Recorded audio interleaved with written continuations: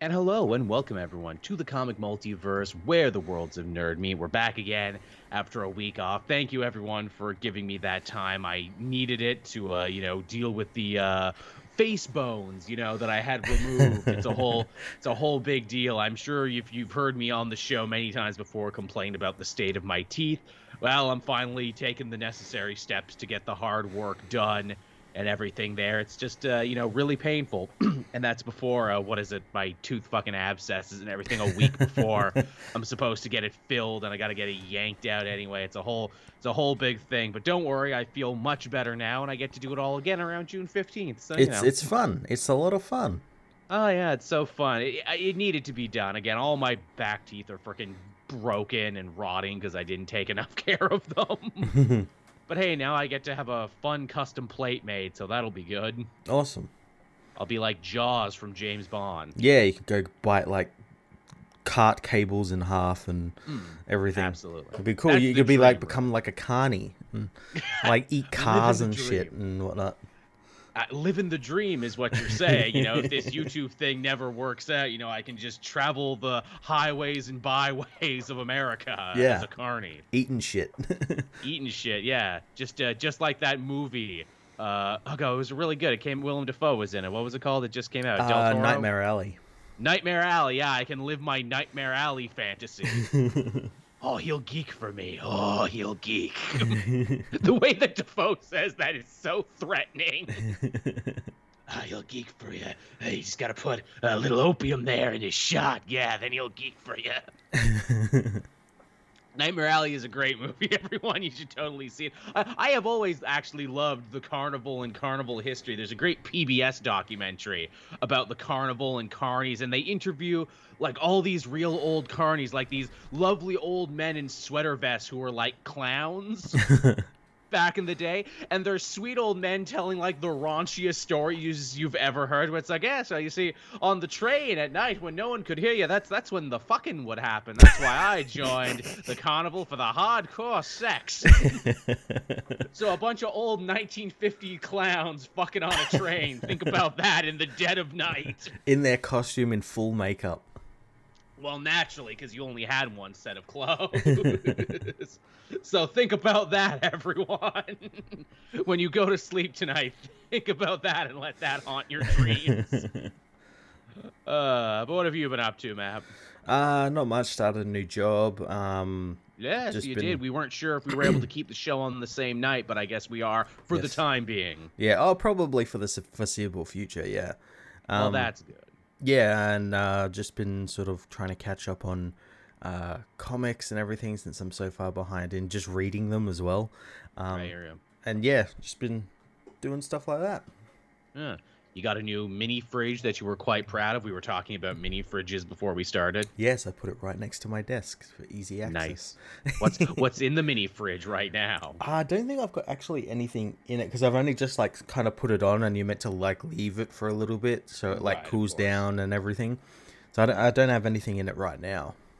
It's just a regular fridge too. It's not one of those custom mini fridges that look like something fun. No, it's just a normal one. I'm probably gonna put like some stickers or something on it. Nice. That's always good to go. You got to really customize it, make it your own. Yeah, it's not one of those ones you see like those influencers. What's that powdered stuff that they say like makes you a better G-Fuel. makes you a better gamer, yeah. It's Makes you not a one of better those gamer. G Fuel fridges. Get the gamer juice in you. Gamer fuel for gamers. It helps me focus and makes my heart, beat off rhythm. I assume. I've never tasted G Fuel, but I know plenty of people who shell for it. Yeah. So it must be good, I guess. We're not a gaming channel, so I don't think G Fuel will ever actually sponsor us. You never know. Comic Multiverse powered by G Fuel. That's true. It's not G Fuel, but it's like one of their like competition companies. I think I did try and write them at one point because their idea is like if you sell enough, they will actually name a flavor after you. Oh, really? And I was thinking forever, what would the comic multiverse flavor be? I think we've Multiverse had mango? this discussion before. Yeah. I feel like we have multiverse mint, multiverse mango. The problem is that there's like not a lot of really great flavors that start with M. No. That's the real problem. Mint mango, that just sounds disgusting. That sounds like a torture. Yeah, no thank you. Masala.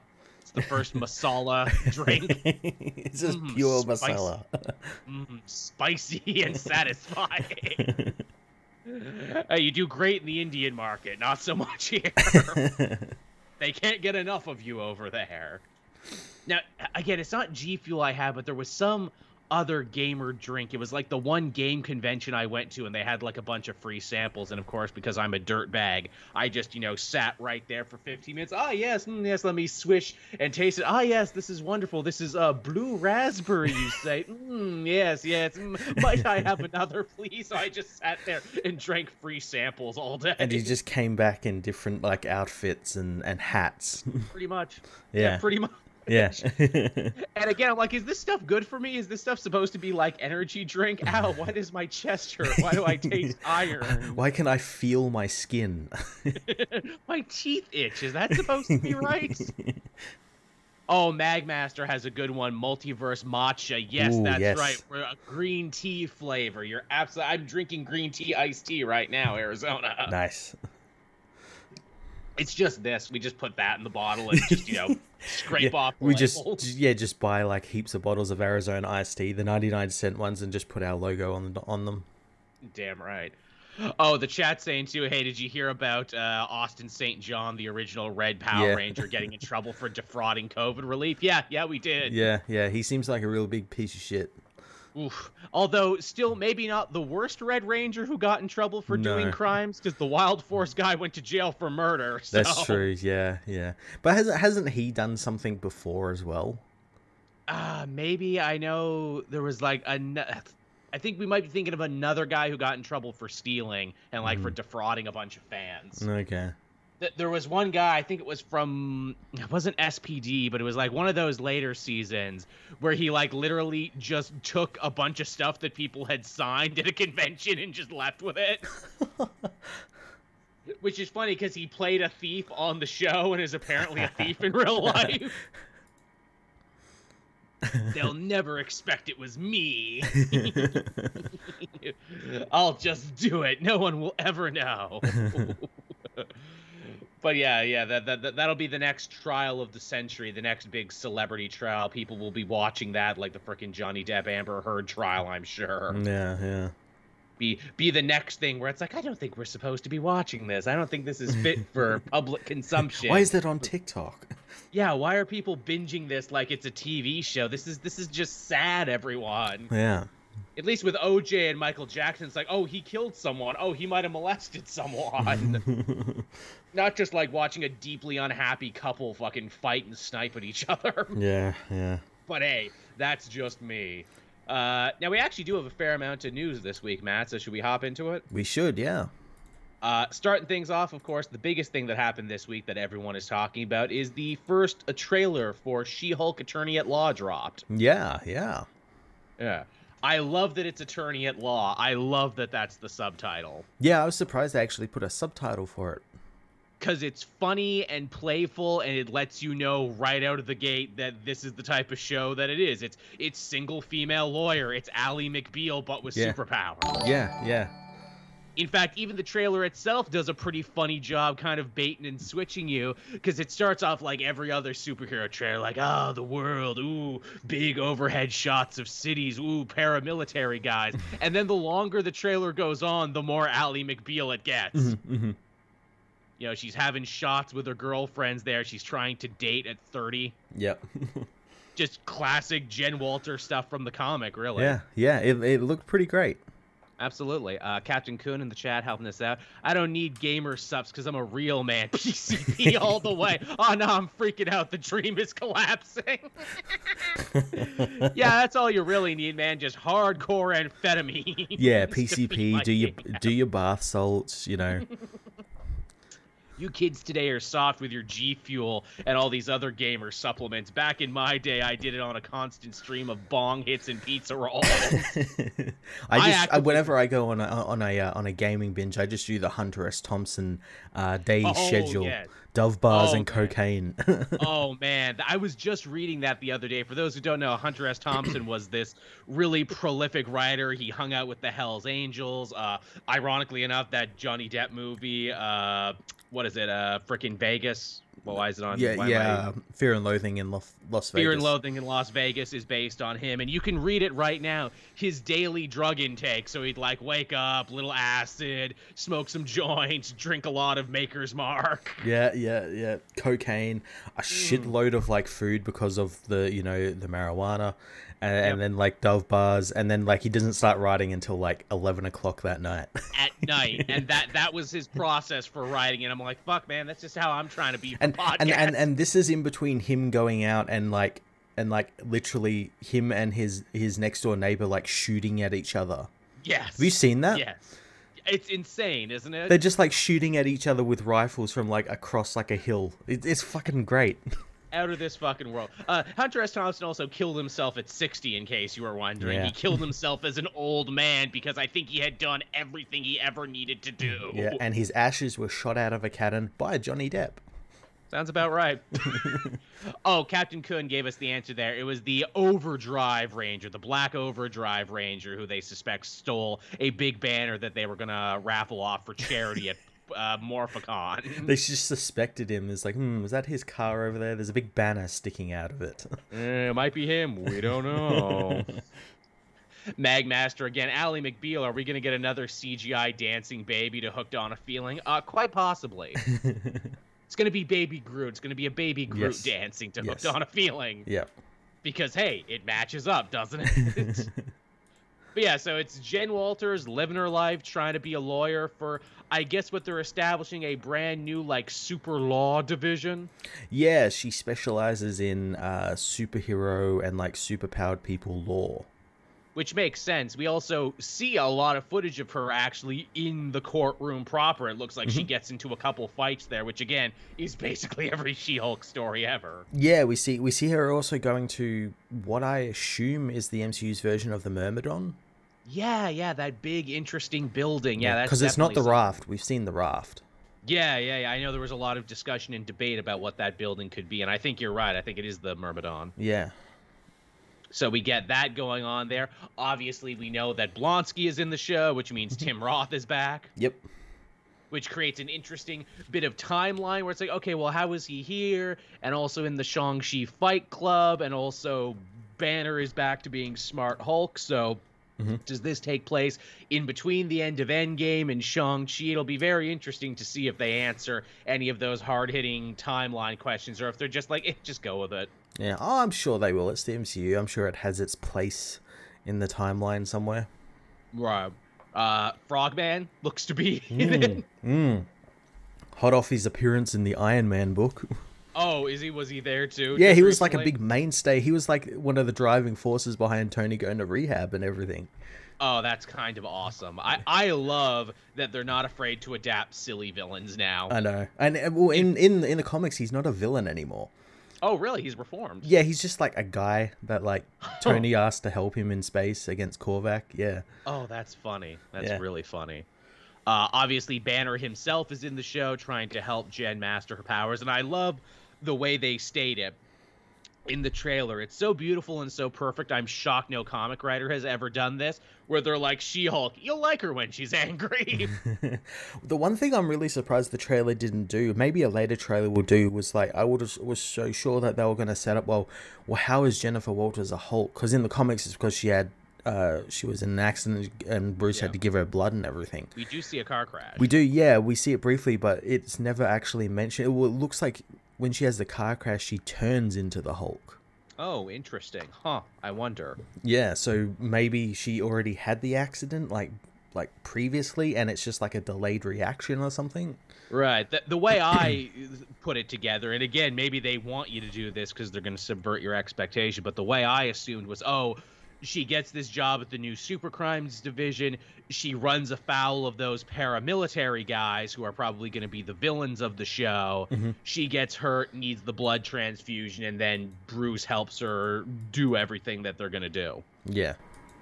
Also looks like there's a couple villains in the show too, which I like. I hope they're not afraid at being episodic, because I know basically all of these shows outside maybe WandaVision have been more like, oh, we're telling one long story, one long movie. I don't hate the idea of She-Hulk being episodic. In fact, I think a case a week is actually a very good place for She-Hulk to live. It'd be an interesting way to do sort of like, instead of like, you know, the monster of the week, you do the case of the week, and that includes like a monster of the week, because she's representing, you know, awful people in jail who have superpowers. Yeah, I think there's definitely a place you could go for that. And also, it would make it different from all the other shows and give it a different flavor, which I think they've mostly done for all these new Disney Plus Marvel shows. They made them just different enough from each other. Yeah, I think they have, Yeah, I wouldn't hate a more episodic take on it. But I think, of course, the most important thing about She-Hulk, the thing that everyone was raving about, is that She-Hulk definitely fucks, Matt. Finally, an MCU hero who fucks. The hero of our generation who speaks to all of us and our giant green muscle mommies who fuck. Though apparently she was supposed to be muscly, though, even more musclier, but they kept getting shouted down, apparently, the people in the show from the higher-ups, which only proves that Hollywood is filled with cowards. I'm inclined to sort of doubt that, just because that came on the heels of everyone getting upset about that, and it seemed like something just to rile people up and everything. Possibly. And I do find it absolutely hilarious that I spent years and years seeing people getting so upset about the giant She-Hulk in the comics, in the Avengers run, getting so upset about that. And now that they don't get it. Yeah, now that they don't have that in the movies, because she's not even like that in the new She-Hulk series. She looks like she does in the TV show here. As she always does, So, yeah. It's a perfect example that comic fans, geeks in general, are kind of fickle. Kind of fickle people. A little unappreciative of what they have until it's gone. Yeah. Again, I'm reminded of that Harry Potter bit there. But there were 47 gifts last year, but there were bigger She-Hulks last year. Where am I bigger She-Hulk? We need to go out and buy me a bigger She-Hulk. And here's the thing about Hulks. The angrier they get, the bigger they get. Also that. Yeah, and that's something we've actually seen in the MCU, so, you know, maybe she'll get bigger. Maybe it's something when she gets really angry. There's places you can go with it, and also, too, I mean, you know, I think they want Jennifer Walters and She-Hulk to be a recurring thing, so even if you don't get it season 1, I see that as something that they would totally try and do season 2, where it's like, hey, she's back and bigger. Yeah, I could see that. Yeah. Tevi's saying, what about the Daredevil being in the show? I mean, we're going to get to that, Tevi. We're still talking about She-Hulk, but don't worry, we're going to get to that next. In fact, we'll get to it right now. Hey, so obviously Jen Walters is a lawyer. The show's going to be based around, you know, like Law and Order and everything. They also announced this week that apparently they're developing a Daredevil show. What's the over-under that Matt probably appears in this? Oh, absolutely. I think he's going to be in the Echo show as well. I mean, it has to be, because Echo is literally picking up from where the Kingpin stuff left off. Yeah. So, yeah, don't be shocked if he gets a name drop in She-Hulk and then shows up in Echo before eventually spinning off into his own show. Yep. And even that was really funny, because how many years has it been since the show ended, and then Disney Plus coming along, and people kept saying, like, we need a Daredevil show, give us a Daredevil show, they get it, and now all I see are people complaining is like, because Disney's got to fuck it up and everything. You guys wanted it. You guys wanted it. It's very tiring and very tedious, isn't it? I had a total moment, just like, Jesus Christ, are you people for real right now? Also, too, hey, guess what? It's not going to be like the Netflix show, because it can't be. So get that right out of your mind. And also, that's good, because you had 3 seasons of that show. It's the only one that made it 3 seasons. That was good television, and now people can probably rediscover it if they do a new Disney Plus show. In fact, I really hope they do the polar opposite for the Disney Plus Daredevil show. I hope we do the straight up Mark Waid era, where he's more of a swashbuckling hero now. Yeah. Because it makes sense. Because after 3 really dark seasons, we hook up with Matt again and shit's going good for him. And you don't know what, like, his storyline through, like, Echo and She-Hulk and then to this new show was going to be. Absolutely. And a lot of people are like, oh, well, it might not be so violent. I'm like, well, I mean, Daredevil isn't violent all the time. No. They just see that, like, one Frank Miller, again, fucking Frank Miller, that one Frank Miller comic and think, oh, that's what Daredevil is. It's the same with people with, like, Punisher. They only see Max. And, yes. Yeah. Or the Bendis years where he's, like, beating up Kingpin in the streets and everything. Yeah, yeah. Again, there's definitely ways you can go with it, and people are quick to be like, oh, but Moon Knight should have been more violent. I'm like, again, I think you only know Moon Knight from, like, the face cutting off era. He's not like that all the time. Regular Moon Knight was really no more or less violent than old Batman at the time. Read the new, the, like, most recent run. He's nothing, you know, he's not cutting people's faces off or anything. No. And, he's very much more like Batman. If anything, that's a running joke in the new series. Like, oh, don't cut my face off, Moon Knight's like, oh, what? I did that one time. Yeah, yeah. Am I ever going to get to live it down? Again, it's very funny. It's very funny how certain, you know, geeks react to stuff there. And I wonder how many of them actually do read the books or how many of them just have this idea in their mind, like you said, because they've seen a couple panels. Yeah, I think a lot of them just see that couple of panels and have decided that that's the only way it can be. But yeah, like I said, excited for the potential of a Daredevil show. I hope they get Foggy back. I hope they get Karen back, too. Yeah, yeah. Because they were really great, and their arcs were really strong. Mm-hmm. Hey, you know what you could do? You could actually send Karen to go work at the Bugle now, like, officially. Yes. Again, have her maybe interact with J.K. Simmons or something. Wouldn't that be fun? Yeah, it is a shame as well that Ben Urich is dead. I know, right? Yeah, I mean, I could bring him back. That would undercut everything, but like, it would. They could bring in his nephew though. His nephew Phil. Yeah. That's true. Yeah. Phil, who's like a shithead wannabe supervillain who was the Hobgoblin. Wouldn't that be crazy? You get the Hobgoblin in a Disney Plus show, but he's a Daredevil villain. That would piss a lot of people off, but I'd just be stoked on the idea that we got the Hobgoblin in something. Yeah, yeah. They're all upset that it's not Ned. Yeah. Also, Draven G. Bullseye. Yeah, you could actually bring Bullseye back and put him in his costume if you wanted. Yeah, I didn't mind that actor who played him in that last season. He was pretty good. Yeah, he had a lot going on for him there. I would actually, again, I'd like to see them go in more of a Mark Waid direction and be like, yo, Akari is your villain now. I'd like that, yeah. Akari, he was only in a couple stories, but he's cool as fuck, has a good design, and his design is basically just like an evil version of Daredevil, and the MCU loves doing that. Yeah, yeah. Do you think they'll bring back the hand or anything? Maybe they should, because, I mean, the hand is kind of cool as a concept and maybe something worth salvaging, because, again, that's something I feel the Defenders kind of dropped the ball on the hand super hard. Well, maybe instead of the hand, he could fight, like, the 10 rings, because they're coming back.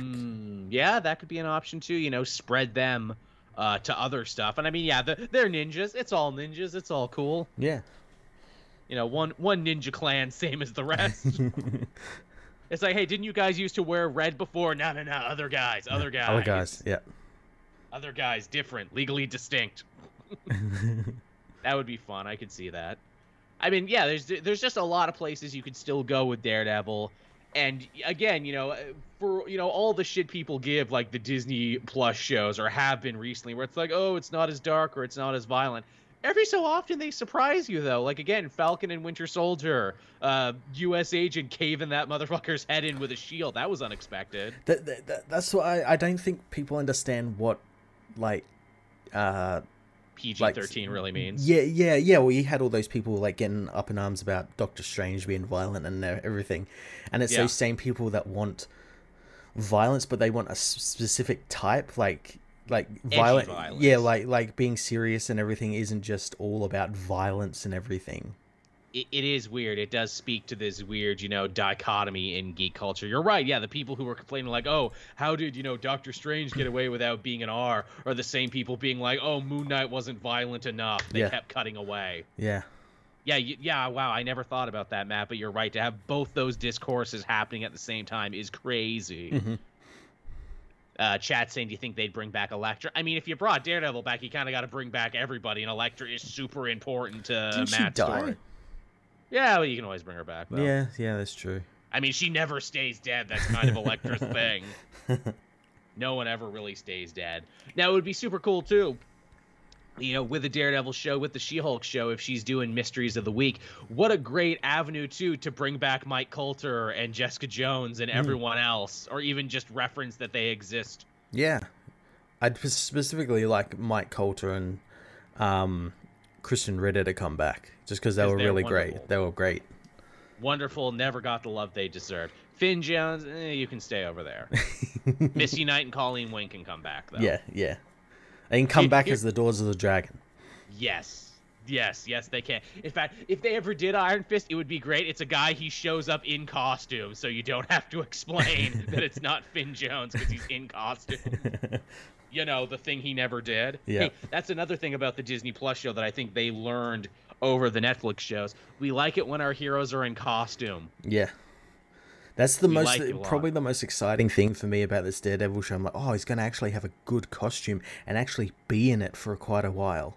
He's not just going to keep putting it back in its case and just, it'll be in the last episode. Yeah, which is something we put up with at the time because it's like, well, the writing and acting and characterization is so good. I'm willing to accept that, they can't always be in the costume all the time. Yeah, well, goddamn, in season 3, he never even fucking wore the costume. I think he wore it once in that first episode, and then Bullseye got hold of stolen, it. Yeah. And he had to wear the black, the Frank Miller one. Yeah, the black onesie version that gets stolen from him. Yeah, I would really like to see what they do with the costume, because, again, say what you want about any of the other shows, they've killed it on costumes. They've all been great. Make it red and yellow. Yes, U.S. Agent looks great, Scarlet Witch looked great, Moon Knight looked great, they all looked great. Yeah. Yeah, again, it would be crazy to be like, yep, we're doing red and yellow this time, because why not? It looks so good. Yeah, we can do it. Why not? And it's a nice point of dichotomy to be like, yep, this one's different. Mm-hmm. This one is different from the Netflix one. Yeah.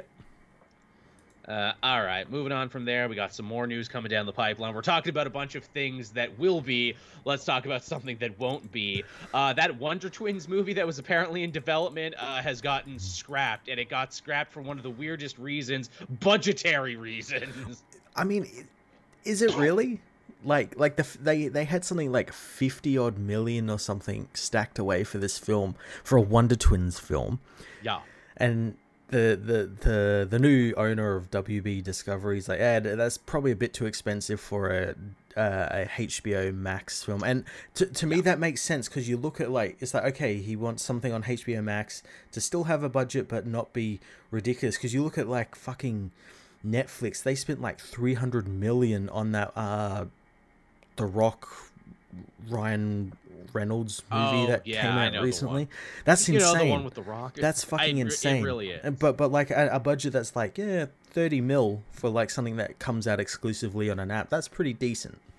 I very much see where they're coming from on that, and that is look, if we're doing something for streaming, we can't keep pissing money away at it. That is what our predecessors did, and that's why we own them now. Yeah, that's why Netflix is in the toilet. Yeah. Again, if we are DC and Warner Brothers, we should only be putting money behind things that we may think will make us $1 billion. Everything else should go to the app for a reasonable budget. And yeah, it's the Wonder Twins. You and I like Wonder Twins, ironically, but yeah, I can see someone being like, wait, you were going to spend how much on fucking Wonder Twins? Yeah, and you got to imagine, the Wonder Twins, no one really knows who they are. They're a punchline for most of pop culture. Yeah. Yeah, absolutely. Captain Kun helping us out. Being violent for the sake of being violent would make the violence meaningless instead of using the violence for a purpose, like showing how far our character is willing to go with their goals. Exactly. Yeah, and as I was saying, violence as in physical violence isn't the only type of violence, and we've seen it in these shows all the time. Psychological, emotional, but spiritual. People don't seem to understand that. No. If he doesn't punch him and doesn't bleed, what's the point? Yeah, exactly. And again, I'm like, you're watching superhero stuff. Superhero stuff is for children mostly. Yeah. Again, are you trying to fight the fact that you're watching something that was originally made for children?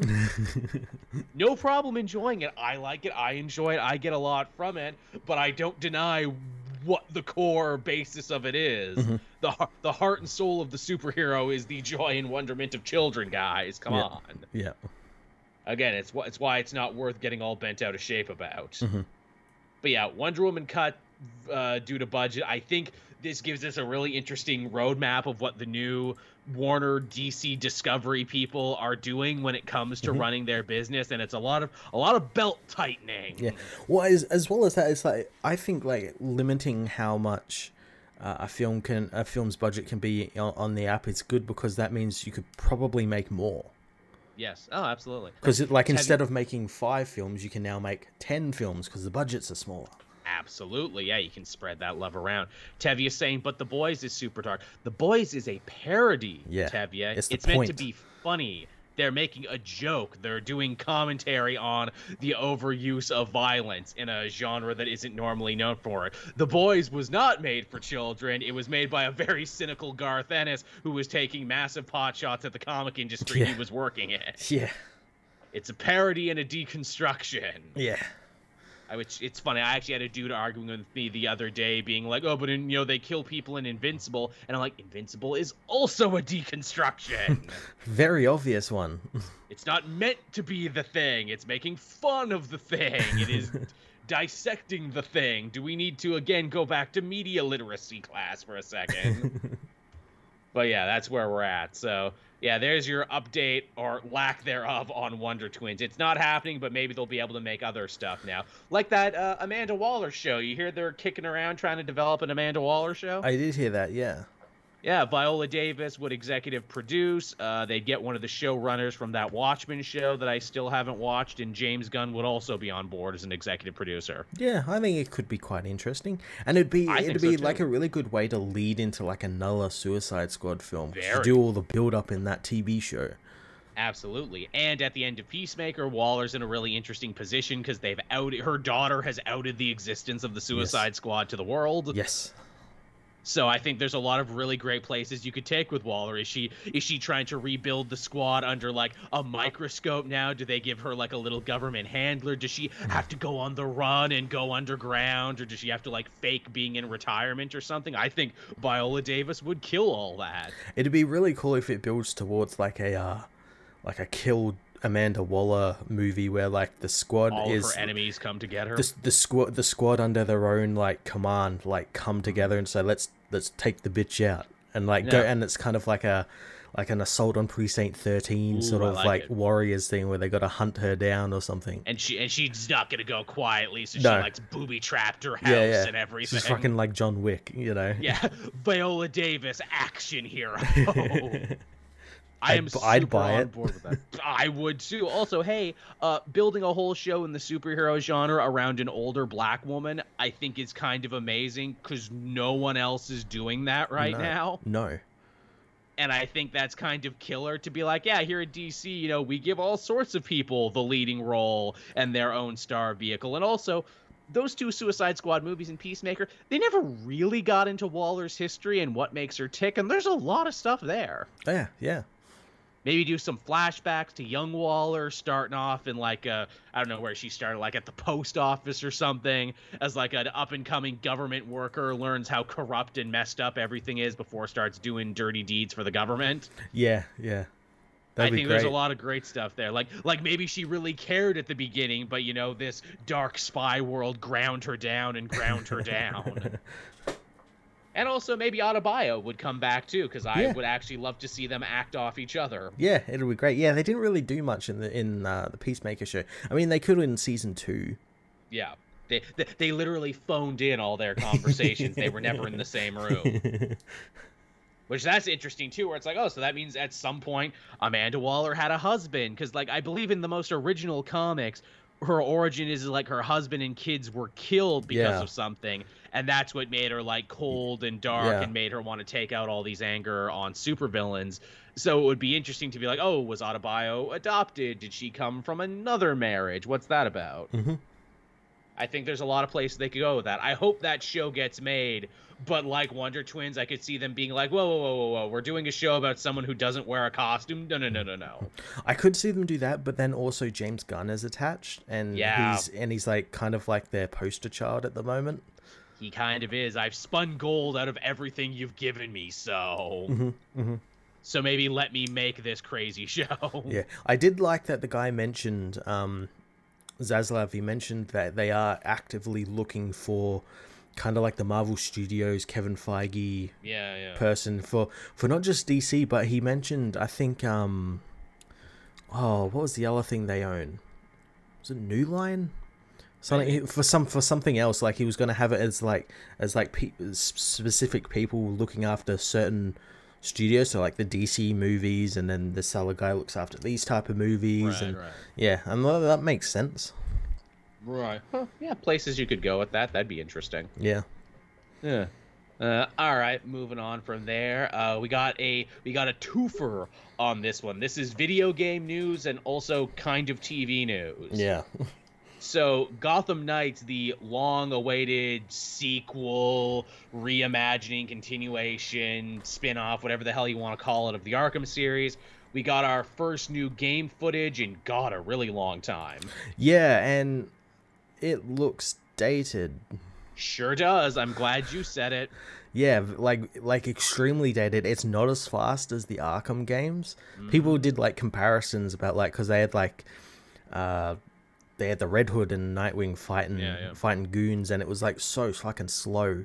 And then you compare it to like Arkham Knight, and it's so fast paced and everything. Yeah, and also it's like, yes, so nothing has changed here, and you made it slower. I love the Arkham games, but there was this kind of almost like mechanicalness when you went from like, okay, this is an action scene, this is a detective scene, this is like a friggin' platforming, grappling scene. You always knew which one you were in, and it always took like a couple seconds, even a couple minutes to go from one to another, and that's a problem they never quite solved in that series. Good though it is. Yes. And it feels like they haven't fixed that here either. Also, they had a very strange idea where it's like, well, they can't all get around with grappling hooks, but they do that in the comics. Yeah, but they can't do it in the game, though. That wouldn't be interesting, to have 4 different player classes and them all use grappling hooks. So Nightwing is going to have a glider. Yeah, but that he doesn't sit on. He, like, hangs from. He hangs from it, called the trapeze. And I'm like, oh, that's funny, you know, because he's an acrobat. Ah, the great trapeze, daring do, ha ha ha ha. Funny joke that, again, it's like, that looks weird to see Dick Grayson flying around on what is basically a Green Goblin glider. Yeah, and it looks even weirder because, again, he's not sitting on top of it. He's just hanging, right, and just like gliding around. And it looks super weird. A lot of people called it a Fortnite glider, and I'm like, fuck off, that's exactly what it looks like. Yep. I hate that you're right. I hate that you're onto something. And Red Hood, of course, Mr. I fight with guns, I'm grim and dark, look at my magical sparkles as I jump through the air. Yeah, apparently, the reasoning is so stupid that, like, the Lazarus Pit gave him superpowers, which is teleportation. Yes. You know, famed magic user Jason Todd. Yes. Level 15 wizard Jason Todd. And I'm like, oh, this doesn't match your aesthetic at all. Yeah. I mean, you couldn't come up with something like, he got something from one of the Outlaws or something, or something, yeah. Yeah. He's got a fucking flying skateboard because he's so hardcore. Yeah, a motorcycle or something, you know. We do see him in a motorcycle later, and I'm like, see, that's cool. Can his motorcycle fly, maybe? Yeah. Rocket boots. Yeah, just something like that. A jetpack. He's got a goddamn Star-Lord jetpack. Yeah. Which is one of those things where it's like, oh no, if he's got a glider and he's got sparkly jump powers, what about Robin and Batgirl? What do they have? Oh god, I hate to think. I have to imagine Robin will have the grapple hook. You would think so, and yeah. And Batgirl, I don't know, flying wheelchair or something, I don't know. Flying wheelchair? I hate that you're almost onto something where they're like, damn it, he knows about the wheelchair. You know what I'm sure it'll be something like, when she learned to walk again. I wonder if they'll do like, you know, the thing she's got in the comics, that spine thingy. Yeah. Makes her like jump high or something, you know. Or something. Yeah. I'm surprised they didn't rip off Spider-Man. It's like, they just got wings, you know. They do the thing and they get a wingsuit that like gets them in an updraft or something. That would make more sense to be that would be something that would be something that a Bat family character would have. And also something Batman kind of already did in Arkham City when he was flying around, because Yeah. you could wingsuit your way around. You would think that they'd be like, oh, well, Lucius Fox or Luke Fox developed something for them. Yeah, man, to think the Suicide Squad, who has even less reason to be able to travel around the city the way they do, makes more sense in that Suicide Squad game, where it's just like, yeah, we gave him super speed because he's a Flash villain, and we gave him a fucking jetpack because why not? Yeah, it all makes sense. And yeah, the boomerang stuff is similar to this, but like at least it's like in the realm of like, oh, he's a Flash villain, so he has like a super speed. Like it's related. Where is teleportation related to Red Hood? To Red Hood, yeah, we turned Jason into fucking Nightcrawler for some reason. Yeah. A. Carter helping us out, thank you. I hope WB would get a small group of comic creators and producers for Team Foggy. That gives more flexibility and isn't dependent on one person. Yeah, historically, one person probably shouldn't wield that much power. It's just Foggy is the perfect example of maybe the 1 in a million time it worked. The problem with that is Marvel actually had that, where they had like a group of comic book people like that, include like Bendis, what's his name, Joe Quesada, a bunch of other people, and around the time like Age of Ultron was that, and they quickly disbanded that because it was just ridiculous. Too many cooks in the kitchen, too much ego. Hey, that's why the Netflix shows don't really gel with the movies that were going on at the time. That's why Agents of S.H.I.E.L.D. doesn't quite gel in some regards, and why they never brought back the Agents of S.H.I.E.L.D. because a lot of bruised ego and bullshit. So sometimes it is good to have one person to be like, hey, the buck stops with me. You just better hope you pick the right person. It's a hell of a thing. But yeah, so Gotham Knights, weird. The worst part, too, and this one really kicked me in the nads, where it's like, oh, it's only going to be on next-gen consoles, only on PS5 and Xbox Series X. And I'm like, okay, so I guess I can't play it now because I, along with many other people, don't own a next-gen console. I'm glad it is, just because it means they've seen like what happened to like Cyberpunk and everything. It's like, it'll be fucking terrible if we do it on these last-gen ones.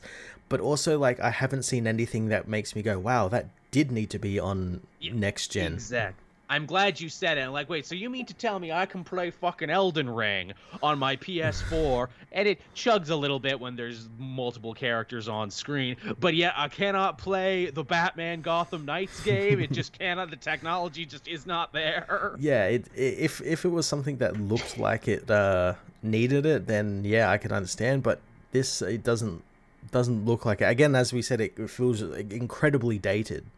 It does. Also, they swear up and down that this isn't going to be a microtransaction fest, but look at all the gear pieces and all the stats, and look at all the unlockable skins. And I'm like, oh, you're going to nickel and dime us every step of the way on that, aren't you? Yeah. I do like that there is some sort of customization here.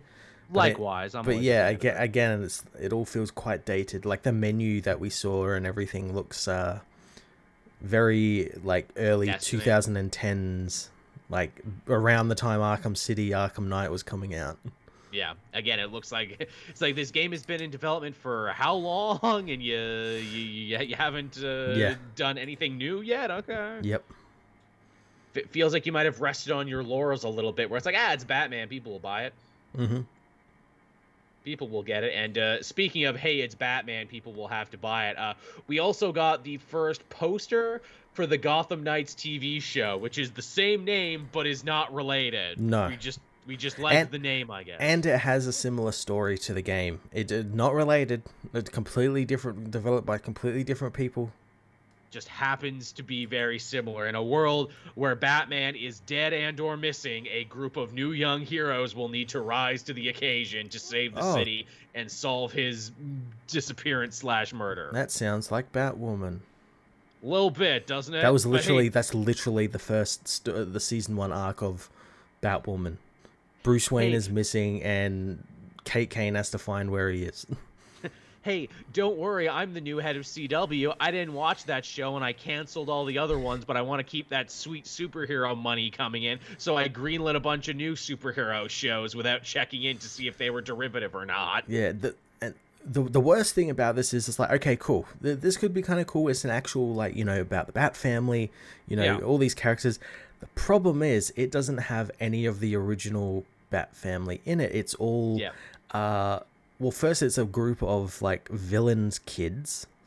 It is, but then it's also like, oh, we got Harper Row Yeah. and Carrie Kelly, and it's like, wait, what? But they exist in different universes and Yeah. different eras, and you're putting them all together. What? And then the main character is the adopted new son. character. An OC, the adopted son of Bruce Wayne, who is coming to like look for him. Not any of the actual No. the actual adopted sons of Bruce Wayne. You know, Tim, Jason, Dick, Damien, his actual son. None of them. No Duke or anything. It's an OC. What is the OC's name? Because his name is hilarious. Oh, I don't fucking know. I didn't even bother to take a look. It's like Asher Hayes or something, so he like doesn't even have Wayne in his name. Yeah, and again, it's very similar to Batwoman, because then Batwoman became an OC character becoming Batwoman. Not only the other multiple people who have been Batwoman over the year, it's another OC. I don't understand it. Is this like something they do just to get around paying like royalties to people? I imagine that has to be the case. Because it's just so terrible. It's that, or it's just like, total TV writer hubris, where it's like, I need to put my stamp on this. Forget that there's almost 100 years worth of comic book material to draw upon. I need to make this mine. Yeah, that's true. Also, this is another thing too, where it's like, okay, so we had the CW superhero universe that we had for years. We had crossovers and crises, and we learned to like it, and it kind of became its own universe that could stand on its own 2 feet. So now you're starting a new CW universe with new rules and new characters, and you expect us to get really involved in this? Yeah, it's very strange. Just like they had. I mean, I guess it kind of makes sense when you think about it, because they had Crisis of Infinite Earths, and that event in the comics actually like got rid of the multiverse. Yeah. So like it kind of makes sense for them to like get rid of it here in the TV show. I'd say Gotham Knights isn't set to last, but I mean, fucking Pennyworth got 2 seasons, so what the hell do I know? Yeah, well, I think it's even getting a 3rd season now, isn't it? Is it fucking serious? I have no idea. But yeah, it did get a 2nd season. You know what? I was putting together a bunch of lists of episodes for Retro Hero Video where we'd have to sit down and do different arcs, and one arc was like shows I know Matt and I has never seen. I didn't know what the 4th one was going to be. The 4th one is going to be Pennyworth. We're going to watch the first episode of Pennyworth. It's kind of brilliant you brought that up, because someone brought up in one of my streams the other day the Man-Thing movie. And it's like they made a Man-Thing movie, and apparently it's awful because it's a sci-fi original. Of course it is. Oh, the chat's helping us out. Turner Hayes is his name. Turner Hayes. What an awful name. That sounds like a porn name. I'm Turner Hayes. That sounds like complete like actual. That's like Hollywood TV writers. Like, we need a cool hip name. That's like some Barry Block shit. Like, I can't be Barry Berkman. What's your actor name? What's your Hollywood name? You can be whoever you want. I'm Turner Hayes. Turner Hayes. That's very close to Turner and Hooch. Yeah, but oh my god, like, how do they not? And it's even funnier when you think about it. Like, they've got this show with like all the like villain kids and like kids of like the big heroes. That's literally what that Green Arrow and the Canary show was going to be.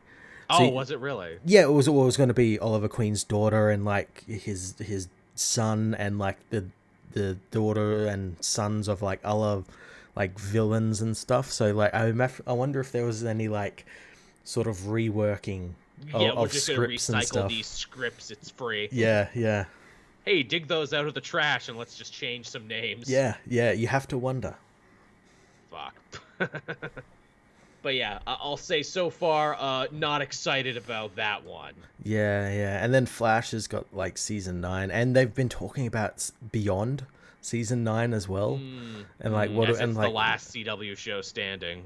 Yeah, well, we still got Superman and Lois, which is they guaranteed it's getting another season and going to be sticking around for a while. And I guess Stargirl too. Yeah, and that was actually meant to come out very soon, but they moved it to like the fall, I think.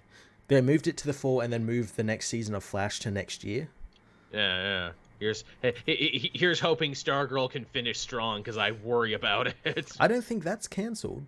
I don't think it's canceled either. I'm just saying after this season, I hope they're careful because they're like, okay, you got to do your last season, now you're done. Yeah. You get one more, then we'll cancel you. We're not going to announce that we're going to cancel you now because we still want people to come and watch it. Yeah. Well, I know. I think people kind of quite like that show. It's a good show. And it was weird too because like it started on HBO Max and then went to the CW. No, it was that DC app. DC it was like Universe, an exclusive, and then it's like, we'll put it on CW because it's kind of tied to all of these other shows now. You know, what a weird history Stargirl had. I know. Yeah. Tell me about it. All right, moving on from there to some comic book news. Deceased 3 coming this summer from Tom Taylor. Yeah, we kind of knew about this was coming ages ago. Oh, literally the last one ended with a big, giant to be continued. Hey, isn't Darkseid back and he's a zombie? Sure is. Isn't that going to be bad for the entire universe? Yep. Sure is. Yep. Come back next time and we'll tell you all about it. And again, I feel like Taylor probably would have done it sooner too, because he's like, "Nah, I'm busy with like 100 other projects. I'll get back to it." Yeah. My hope for this though is that it's just this series and it's not like when that last series came in, it had like that digital one, and then those, and they had like 2 or 3 like actual like book tie-ins, and they were all right, but like we didn't need them. They were very unnecessary. It's just like, hey, we got to wring every fucking cent out of this we can. Yeah, this is the next Injustice. Basically, every time Taylor comes back and does something, it's like, this is going to be the next Injustice. Yeah. And again, it's very good, Deceased on its own. Deceased, Unkillables, they're all very good. You don't need to wring anymore. Let the stories speak for themselves. Yes. Is all we're saying. But yeah, so get excited for that. Spider-Man hits a big milestone this summer as well. It's the 60th anniversary celebration with Amazing Spider-Man Amazing Fantasy, number 1000, because Spider-Man originally started in Amazing Fantasy. Yeah, a lot of Marvel characters this year are celebrating their 60th anniversary. Hulk and Thor are as well at the moment. Yes. It's a good time for anniversaries, and to mark the event, it's going to be a big, giant, oversized anthology with like every fucking writer you've ever heard of from the history of Spider-Man and beyond coming back to write something. Yes, as we've seen with these 1000th issues. Yes, which I always love reading, but I fucking hate covering. Yeah, because they're so fucking big. I'm like, God, this is going to take me all day to read. It's going to be like, take me forever to edit. I'm not going to be able to cover every story. I'm just going to have to cover a couple, and it's like, in the time it takes me to finish this, I could do a bunch more. And again, it's like, do people really care about reviews of anthology books? Because it's like, you're either going to get it or you're not. Yeah. It's a hell of a thing. But yeah, excited for it. Yeah. Excited for it. Definitely going to have to check that one out. Now, from Spider-Man news to Batman comic news, to celebrate Batman Day and just Batman in general, they've decided to come out with a new special, I don't even know what would you call a special rollout of one-shot stories from superstar creators focusing on Batman villains. It's going to be called Batman One Bad Day. Yeah, they realized that they hadn't had a Batman announcement in 30 seconds, so they needed to quickly announce something. Something right quick, man. You know, for all the trouble and all the shit I will give DC for relying too much on Batman and every new series being a Batman book, I will also freely admit that I am part of the problem, because when I look at the creative teams they've united for this, I'm like, yeah, I want to read that. I want to read that too. Like they keep like in this last week's comics, they were advertising that Batman Fortress, and I'm like, I'm like, fucking another Batman book. I'm like, yeah, but the premise sounds fucking awesome. Who they've got writing it sounds fucking awesome. Likewise, too, when I read that, I'm like, I don't want to read Batman Fortress. And I'm like, yeah, but it might be good, though. I have a list here, too, of all the creative teams you can expect going into this series, and there's some pretty friggin' good ones. There is, yeah.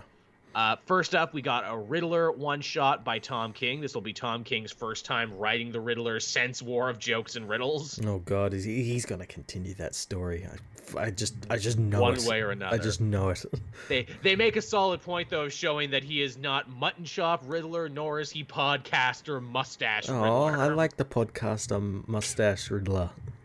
He fucking looks like Gavin McGinnis. He just became Gavin McGinnis, the leader of the Proud Boys. We got Gavin, and then in last week's Nightwing beat up Tucker Carlson. Oh, did he? I missed that part. One of the guys that he unmasked that were destroying man. Haven looked like Tucker Carlson. Right. See, I pay that guy so little mind I didn't even notice.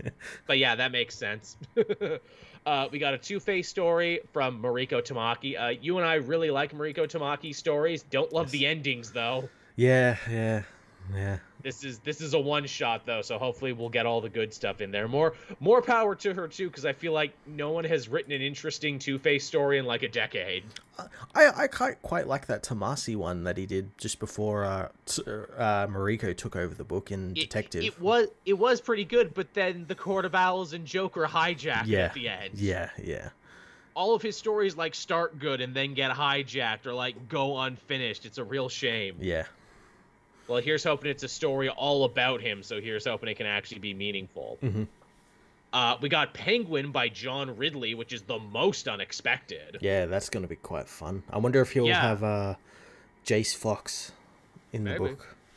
Apparently the story, judging by the solicitations, this is a story about a penguin who gets ousted as, like, the top gang boss in Gotham by another villain with a similar gimmick called the Umbrella Man. So it's just like, it's like Cobblepot sitting on a bench all sad and shit. He's not even wearing a tuxedo. And I'm like, that's interesting. What would the Penguin be if he wasn't a gangster? Yeah.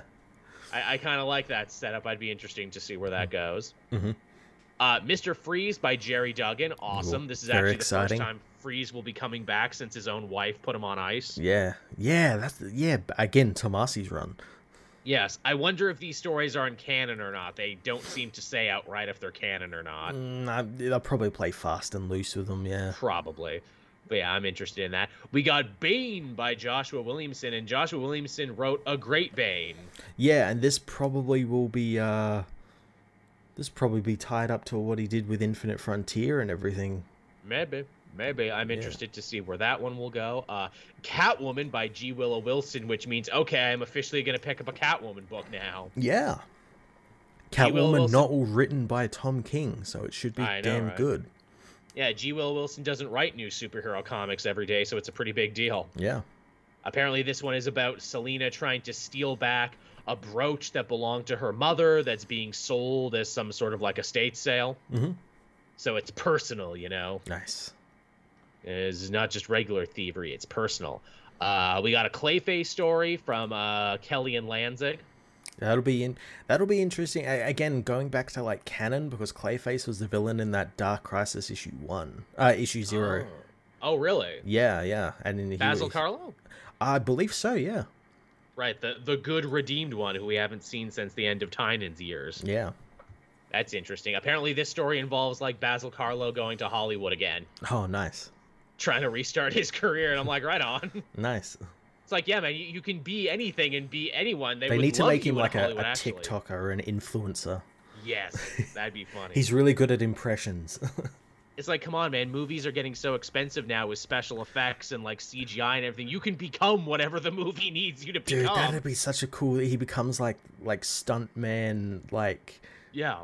Like a walking special effect. There's like, we need this actor. Okay, he'll just be him, and they just like throw him off cliffs and shit. And because he can't die because he's like made of clay and shit.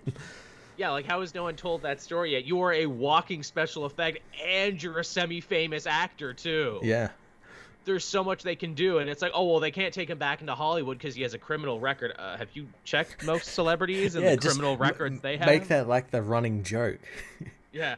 Where it's like, look, if they can forgive Marky Mark for committing hate crimes, if they can forgive Robert Downey Jr. for his drunken, drug-fueled anarchy there for a few years. Yeah. I'm pretty sure they can forgive him. Yeah. I'm pretty sure they can. Then we got a Ra's al Ghul story, also by Tom King. Goddamn it, how did Tom King get 2 stories? That one's actually by Tom Taylor. Oh, is that? See, the website I got it from wrote it wrong. And it's probably the website that they actually were making fun of the other day, because they always get like switched.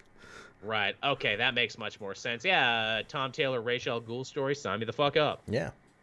So yeah, that's a pretty good mixture of writers and characters. Yeah. It's pretty good. Yeah. Pretty damn good. From Batman to Superman, Perry White is going to be getting a brand new series from Matt Fraction that looks to be a spiritual sequel to that Jimmy Olsen book that you loved so much. Yeah, I think it's full titles like Superman's pal, Jimmy Olsen's boss, Perry White. Love it. Yeah. Love it. Love it when they do jokes like that. You'll have to tell me all about this one. I know you love that Fraction series. Yeah, oh, it was so good. So good. I love that Fraction is just such a well-respected writer who doesn't write superhero stuff as much anymore, but when he does, he gets to write whatever he wants, like fucking Perry White. Yeah. Like, he comes to them and it's like, I would like to write a Perry White series, and DC's like, okay, cool, just, keep writing stuff for us. Yeah. Well, that Jimmy Olsen book won Eisner's. I know it did. In fact, we'll be talking about the Eisners later on. Yeah. Venom is going to be getting a new villain called Sleeper Agent. Cool. Whatever. I only wrote this down because remember the last time we talked about Venom getting a new villain, it was Virus, who turned out to be nobody. Yeah. But that was a really cool concept. It was only like a small part of a larger story. Yeah, like everyone bought that issue. It was all over Free Comic Book Day because they thought it was going to be the next big villain. It was going to be worth a lot of money. And it ended up just being fucking Matt Gargan in a different hat. Yeah. In fact, the book takes a big old shit all over him and how stupid Virus is. And I'm like, oh man, is this Donny Cates actually like making fun of people who buy comics just to turn a profit on them? It sure felt that way. Yeah. And I loved it. And maybe Sleeper Agent will be the same. You gotta imagine with a name like Sleeper Agent and his color scheme looks similar to Sleeper, so is this just Sleeper in a different hat? Probably. Is that for the actual the Venom book though? Yeah, it'll be some multiversal alternates time travel-y version of the character, yeah. Because that's what the book basically is now. Yeah, some anti-god or something. Yeah, I fall in and out of love with that, like, Rom V. Al Ewing Venom book, though I did read the last 2 issues, and it was about, like, a biker war in San Bernardino, and I'm like, all right, this is pretty good.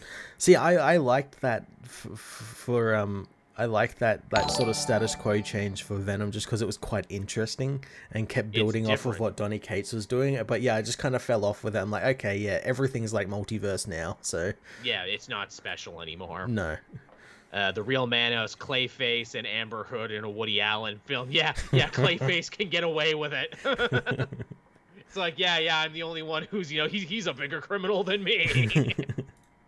See, look. Yeah, they just make a joke about being like, sure, Clayface, he fought Batman, tried to take over the city, but at least he's not Woody Allen.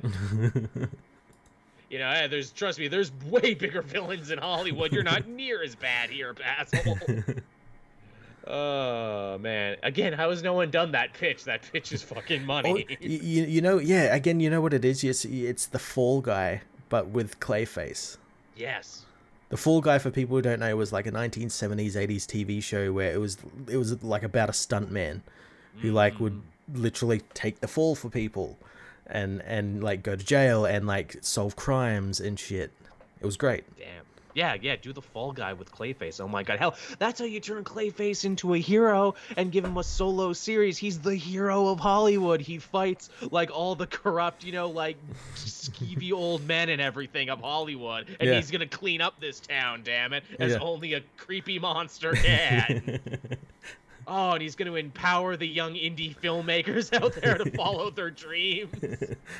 Oh my god, and he's like an old monster movie holdover and shit. Oh my god. Matt, I think we wrote an Eisner book right here. Can we get this in the next round, Robin? Fuck yes, please, can we? and then we'll be sure to manipulate the vote so we win. Yeah. We'll promise that there'll be a Robin in the book, and then that'll get it voted in. Yeah. Absolutely, yeah. That'll do it. Yeah, Tim Drake goes and teams up with him because he ain't doing sweet fuck all else in any other Batman book.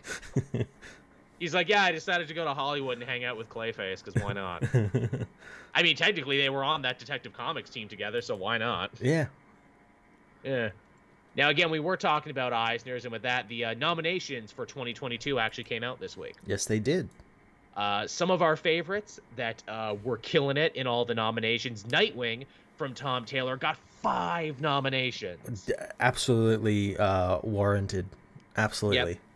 again, it's just a book that, everyone loves. It speaks primarily to comic fans, and also the fact that comic fans fucking love Nightwing. Yeah, yeah. Beta Ray Bill got the nomination for Best Limited Series. It should probably win. It should. It was my best of last year. I fucking loved that book. Yep. I mean, I think it definitely catapulted Daniel Warren Johnson to that next level of fame and acclaim in the industry. Yeah. And everyone just agreed it's really good and just told a nice story. Bitterroot from David F. Walker got Best Ongoing. I think they're still making that into a show. I'm not sure, but good for David F. Walker. I do believe I read the first issue of this, and I gotta go. I plan on doing a video on it because it was really good. It was really interesting. It's about monster hunters and steampunk. Yeah, it's so fucking cool. In the jazz era and everything, and I'm like, oh, this is just a good mix of shit I like. Yeah. Supergirl, Woman of Tomorrow, got a bunch of nominations too. I know we just shat on Tom King there for a little bit, but from what I understand, this is one of the best ones he's written. When he writes the Superman family, he is just amazing. It's every other character that he writes is just garbage. Like, I'm surprised that Human Target book just didn't get nominated just because, Just because he did it. Yeah. Like in past years that's happened. How it's like, why does that get nominated? Why is it's a crap issue? Like when his Batman run in Heroes in Crisis got nominated, and we're like, come the fuck on. Yeah. Or that Strange Adventures book, which it started out good, but then it just evolved into like the story he tells in every book he writes. I think the shine came off him in years past. He's not like, the golden child that they were just going to give it to because. No. Radiant Black got the nom for Best New Series. Hey, big ups to friend of the channel, Kyle Higgins there. I got to actually go back and keep reading Radiant Black because it got even bigger now. Yeah, it's got tie-ins and events. The whole universe. Yeah. It's the supermassive universe. It's a whole fucking thing. I got to go back and read it. Bunch of our favorite writers that just got nominations too. Kelly Sue DeConnick, Ram V, James Tynan, who didn't get it for any of his superhero stuff, but for all of his indie stuff. Yeah, makes sense. And Ed Brubaker, of course. Yes. So there you go. There's your Eisner noms, everyone. I'm sure when the winners are actually announced, Matt and I will come back and talk about the winners. Definitely. When do they get announced? Good question. Truth be told, I never know. I just wait for Twitter to tell me. Yeah, I just, like, one day I'll see someone holding an Eisner and be like, oh, the Eisners were tonight. Yeah, hey, good for them. Yeah, usually Twitter is quick to tell us. Yeah, let's look at that right now. Eisner Awards 2022. Has to be very soon because they're announcing the nominations. Yeah, because with the power of the internet, you never need to wonder. July 22nd at San Diego Comic-Con. Mm-hmm. So in July we'll know. Nice. Yes, in July we'll know all about it. All right, I guess with that done and out of the way, we can hop into what we read this week. It feels like it's been a bit since we've done this between weeks off and movies and everything. It has been, yeah. It has been, so we can talk about what we read this week. Again, lighter week this week, which I'm thankful for because I was actually able to catch up on some stuff. Yeah, same. I caught up on a couple of books as well. Yeah, where would you like to begin, Matt? Let's begin with, what did I read this week? Let me just get my list. World's Finest, issue 3. Yes, I just finished that before we started. Yeah, again, really fun issue. Beautiful looking comic. I like that Mark Waid isn't afraid that it's a Batman Superman book to actually focus on other characters. Yeah, we have like the World's Finest in Batman Superman, and then we have like a sub World's Finest team, which is like Robin and Supergirl, and then we have just the Doom Patrol. Just the Doom Patrol having an adventure, which feels very Doom Patrol. I'm like, how has Mark Waid never written a full Doom Patrol run? I think he'd be good at it. This is the back pilot, you know? It really, really is, because they're like, okay, we need to help Batman and Superman find out about the Devil Neez-Ha, so let's go ask General Immortus, because he's old enough, he probably met him at some point, and oh no, General Immortus has Alzheimer's. Yeah, he's an immortal man with Alzheimer's. That's awful. How very Doom Patrol, though, where it's like, we thought we were going to have a superhero adventure, but that's just fucking sad and tragic. Yeah, it's run-of-the-mill for us. Yeah, he doesn't remember us, but he remembers Monsieur Mallah. Well, you'd remember a gorilla who talks with a Gatling gun, too. Yeah. Yeah, the ravages of the brain can't do that in. But yeah, we get that. We get Robin and Supergirl basically getting beaten down by the cast of Avatar: The Last Airbender. Yeah, by all the masters of the different elements: the water, the fire, the earth, the wind. Weapons. Just a guy with weapons. Yeah, yeah.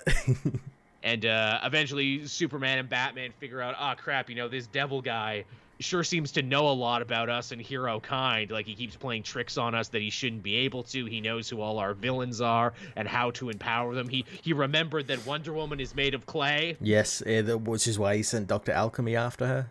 And I'm like, fuck, that's a good like piece of writing there. How have they never done anything with that before? Yeah, yeah. That's really goddamn solid. Yeah, he sent Mirror Master after Flash and took him into like a void, like using Mirror Master as like, oh, if Mirror Master stopped fucking around and actually like was an actual threat. If he was smart, and the devil is, basically able to make the villains smart. Yeah. And it's not just the villains either, because hey, if he can empower villains and make them act against their own self-interest, oh shit, the devil can do it for heroes too. Yeah, and he takes control of Hal Jordan. Damn it, Hal. Yeah, and Hal ends up capturing Batman and Superman, and we learn how Nezra is getting all this, and it's because he's taken control of Alfred. Yeah, that makes sense. And Alfred's got the Wikipedia open. Yeah, he's got superhero Google up. It is just checking all the frequently asked questions. Yep. Damn it, that's why you gotta put parental blocks on that, Batman. gotta keep him out. But yes, very fun. I would have liked to have learned a little bit more about the Devil Nisha, because I think he's the devil, is what he's just the devil. Yeah, pretty much. Yeah, he's just like an immortal warrior who, basically just became the devil. It's like, I get it. He's not supposed to be like an interesting villain. He's supposed to be an all-encompassing villain who can tie all this shit together. I keep comparing this comic to like a Saturday morning cartoon, and that's what he is. He's a Saturday morning cartoon villain. He really, really is. This is totally like Wade is tapping into an era in superhero stories we don't really get anymore. Yeah. Even his design is like, that looks like an action figure. He looks like a He-Man villain. Yeah. He looks like he could be hanging out with Skeletor and shit. Yeah. That's very apt, man. I think you fucking nailed it. This is world's finest, the Saturday morning era, just, with Mora's artwork turned up all the way to 11. Yep. Which is good, because, I feel like, again, that's something we lose in comic books, where everything is trying to be like this cerebral, saga epic. It's like, every now and then we just like, our heroes just to like fight villains and have fun and be swashbuckling heroes and whatnot.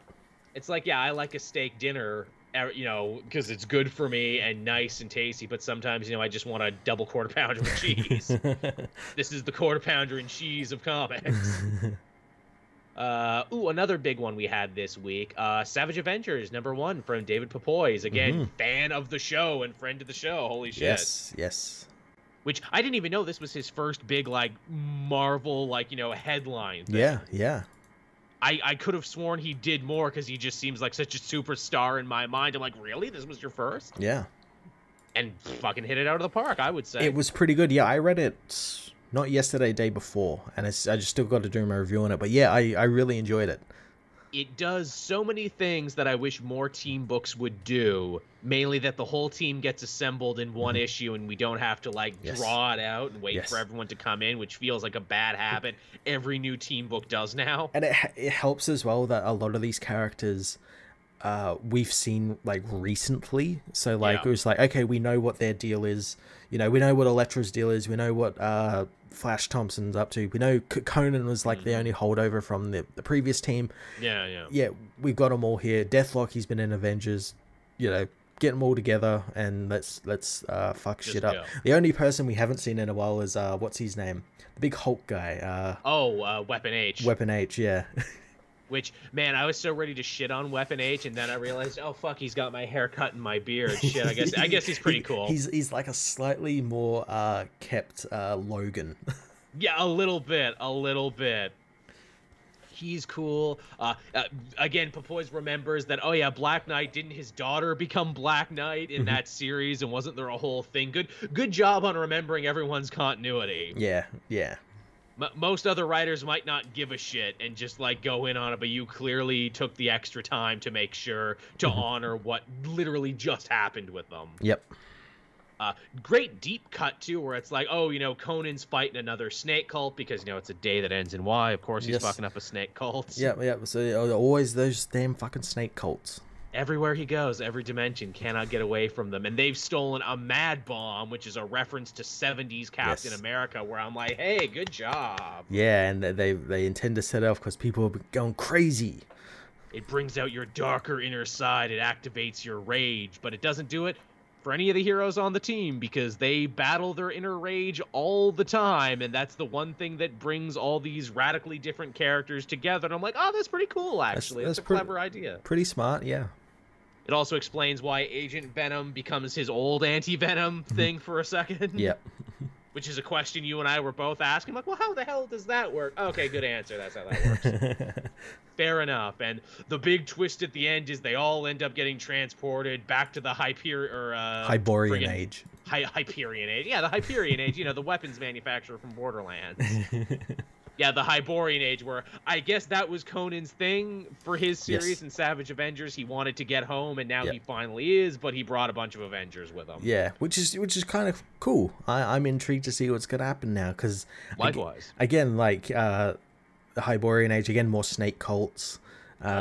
Weird. I guess I'm intrigued to see how they're going to be able to do, like, Conan villains, because are Conan villains covered under the Marvel thing, or do they go into that other stuff, or Conan kills a lot of his villains, or are they able to use it? I know when I talked to Jim Zub, I'm like, hey, when are they going to bring up Thulsa Doom again? Because he's in the movie. Only for him to tell me, Marvel doesn't own Thulsa Doom. Yeah, that's the next thing. Who will take that place of Thulsa Doom?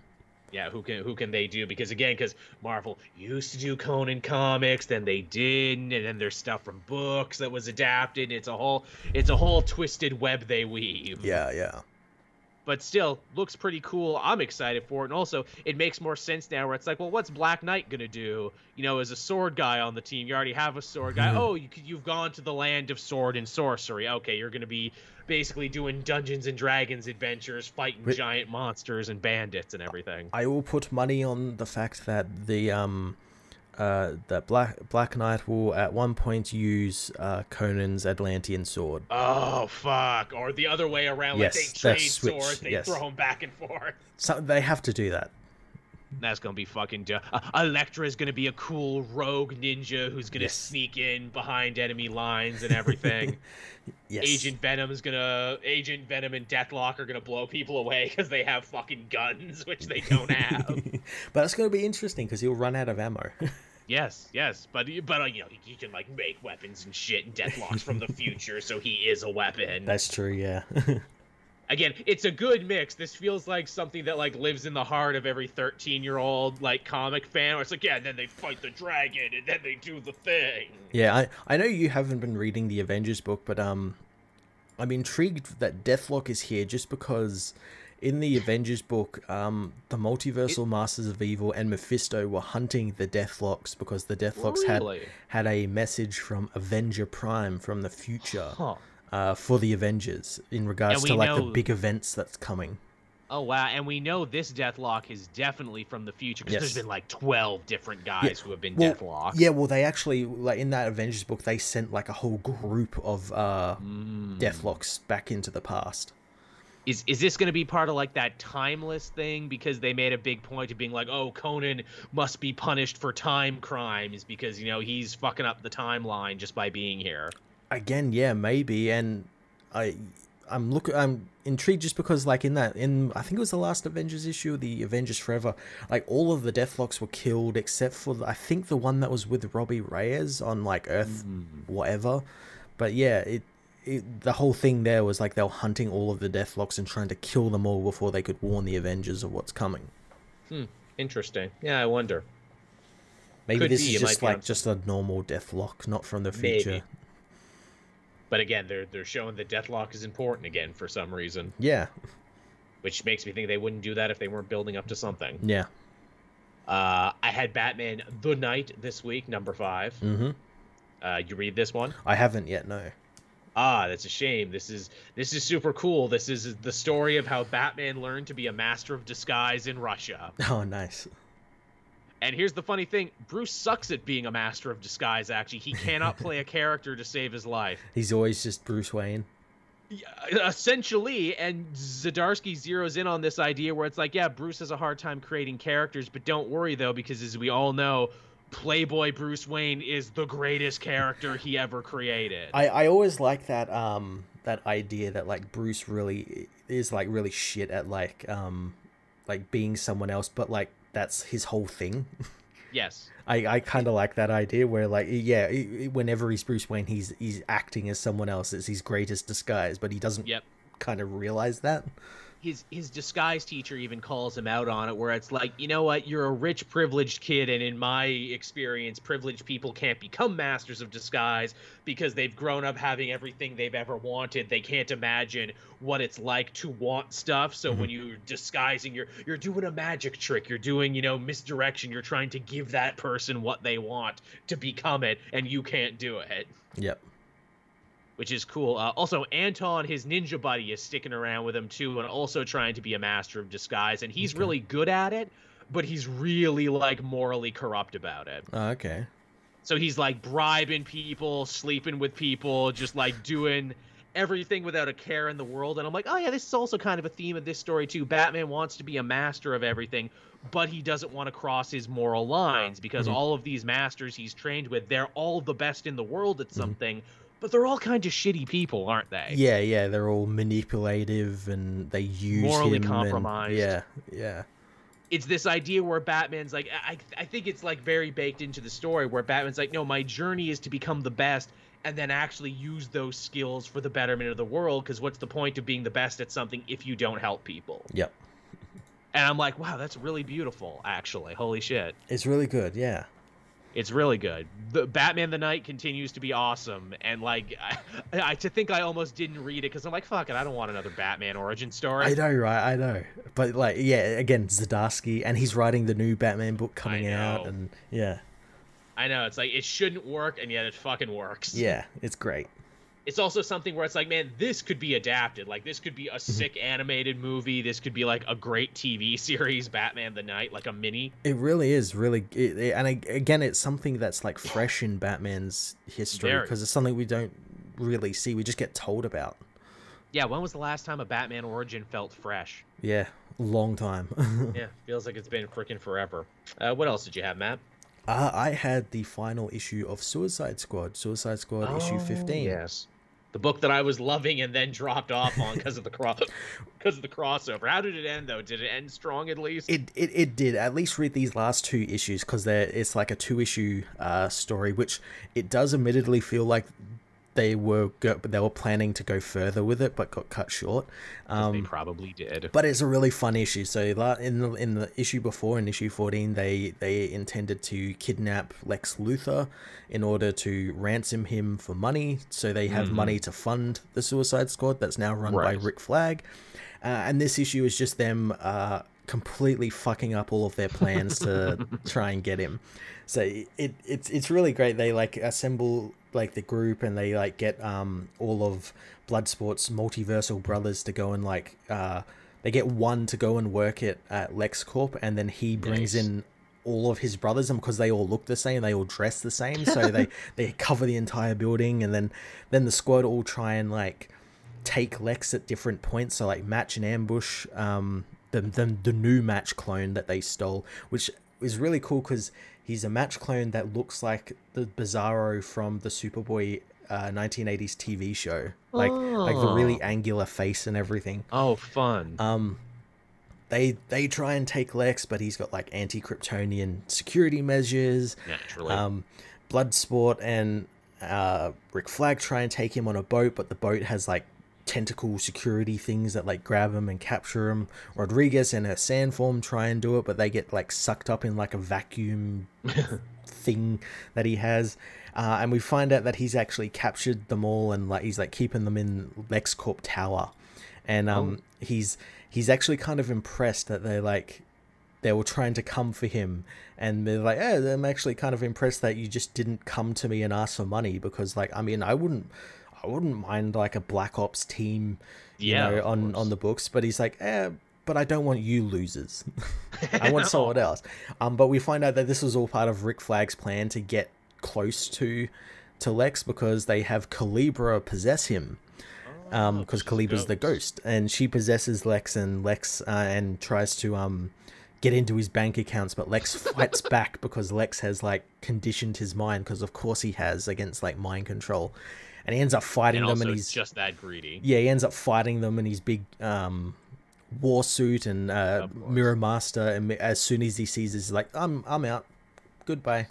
Naturally. Yeah, and Lex picks apart the team, but he's like, I respect you for like, coming at me, that takes some balls, so I'll give you the money, and I'll keep you under my thumb, and we'll call you Task Force Lex now.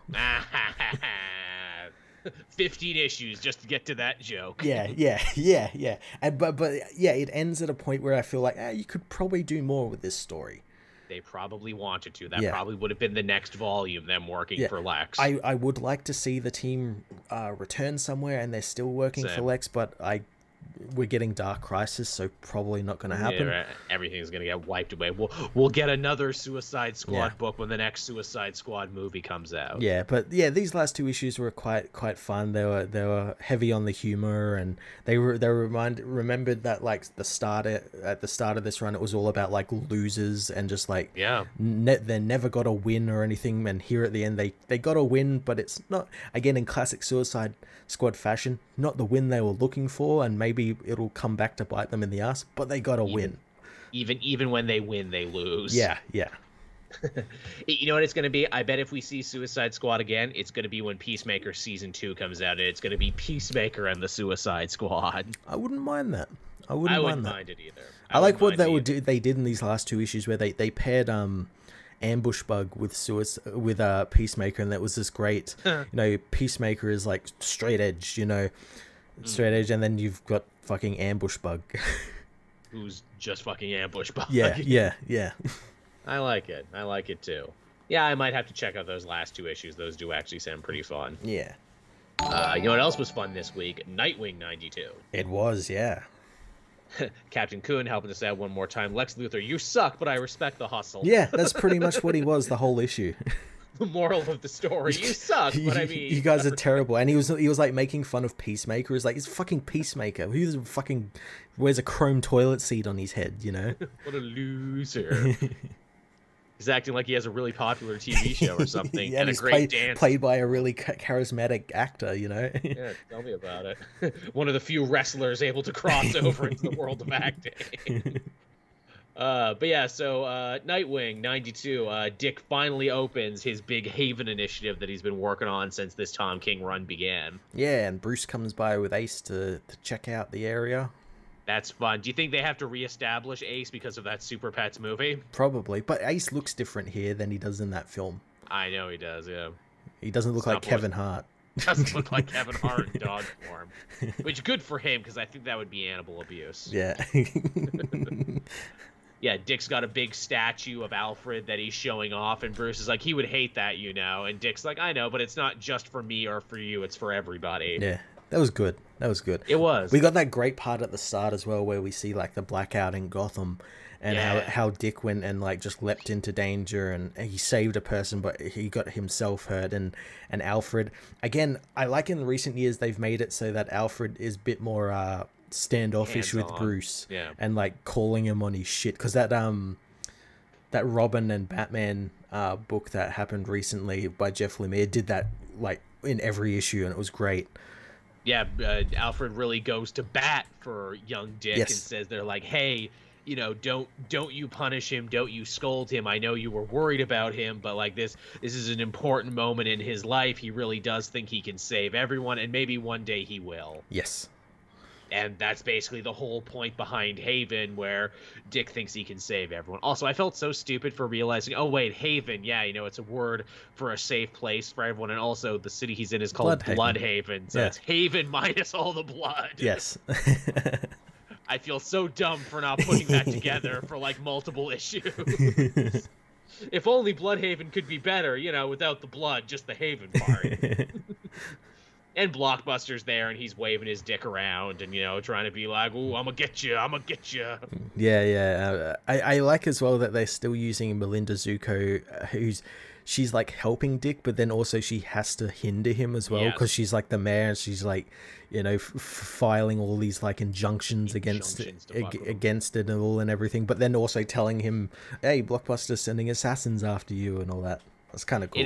It is a fun relationship, and it's like, man, is he ever going to catch on, Blockbuster, that one of his own people is clearly leaking info to Grayson? Yeah, or if he does, I imagine she'll try and frame that commissioner, because he seems like a bit of a coward. Yes, McLean there, who, his whole deal is it looked like he was catching on to it, and, because the shit rolls downhill, and it's like, the colorful costume assassins aren't taking my calls anymore, so all right, McLean, you're up, you and your dirty cops go in at night and fuck up Haven, and they of course fail spectacularly. Dick knew they were gonna come for him, so he ends up taking them all down and then getting all of their identities. Which is great, so he can out them as being dirty cops and clean up the Bloodhaven Police Department all at the same time. I also like it like when he was debuting Haven and Blockbuster was there, and how Blockbuster's, it'd be a shame if you came to the podium and someone was to shot you in front of all these kids. It's like, I'm not the one doing it. Superman is. Superman's here. You're not going to do anything.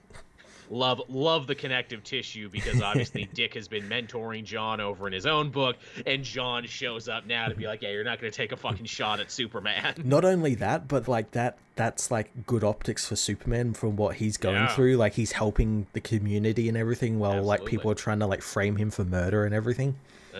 And he says Flash Wally is running around the perimeter too to make sure nothing happens. A fan brought up something really great in the comments section, and they're like, "Wow, so you mean to tell me Gotham could be this nice too if Bruce just accepted help from his friends the same way Dick is?" That's what I thought when I was like reading it. I'm like, wow, like you compare this, like this is why I like that whole like Superman Nightwing team up, where you've got Dick, where he's accepting of all of this help. He has friends like Wally and John and everything who will come and bat for him and help, and like Bruce has that, but he refuses to get help. He always refuses to ask for help because that's a real problem of his. It's a really interesting dynamic that they're playing with, isn't it? And even in the battle with the dirty cops, Oracle's like, you can call Wally, right? Or you could call John, and they could like clean them up in 10 seconds. It's like, but no, I want them to fear me, though. I want them to know that Haven is under my personal protection. It's good stuff. And Blockbuster finally at his final straw, where it's like, well, my assassins didn't work, my henchmen didn't work, my dirty cops didn't work, fuck, I have no one left. Only for Heartless to finally show up. And propose a team up, and he apparently was in that in the park, and he saw Blockbuster with Dick, and it made me go back to those pages and think, if I know Tom Taylor and Bruno Redondo, they put him in there. He's one somewhere of those. For us and I noticed that guy that Dick saved, that like homeless the old guy from his building. The homeless father. No, not the deaf guy. That homeless. It was in one of the first issues he wrote. Right. That homeless guy and his kid. His kid went missing or something. Yeah. He was there, and I'm thinking, is that just because it's Haven or thing, or is he heartless? That's very interesting. Now I'm gonna go back and check. Actually, because I was like looking for like people who we'd seen before, recurring faces. Yeah. Oh, that's cool. Or it could have always been like Marv Wolfman or George Perez that were in the issue as well, at the taco truck, it's one of those guys. Oh no, it was Marv Wolfman and George Perez. I mean, they're the last people you would expect. Exactly, yeah. No one would have seen it coming. What a shock. That's fun. But yeah, Nightwing continues to be great. You can see why it totally swept the Eisners. Yeah, absolutely. So much fun. Every issue feels, again, layered and just rewarding. Yes. What else did you have, Matt? I only had one more. What did I have? I had the continuation of Banner of War. Yes. I didn't start this because I'm so behind on both Hulk and Thor. It's so good. It's so good. Is it? Yeah, yes. Banner of War started in like that Alpha issue, which saw Hulk and Thor finally get to fight. We find that Thor found Hulk in like the multiverse when he was traveling through it, and ended up stopping and fighting him because he wants him to answer for the crimes that he committed in El Paso. Yes. Which are they still a mystery? Do we know what he did yet? Yes, we learned this issue what he did. So at the end of the first issue, Odin from the hammer actually ends up. It's actually kind of cool. Thor throws the hammer at Hulk and it like hits him in the head, and Odin ends up going into Bruce's mind. Oh, and shit. he's actually fighting Bruce in the Hulk's mind. And in this issue, we find the Avengers have figured out where Hulk is. He's on the Black Hand of God that we saw in the Thor run. Yes, set up in Thor. Yes. They found that there's a great part where like Tony's like, oh yeah, I've got deep space satellites, keep monitoring like unknown space for anything coming, and I heard the sound, and the sound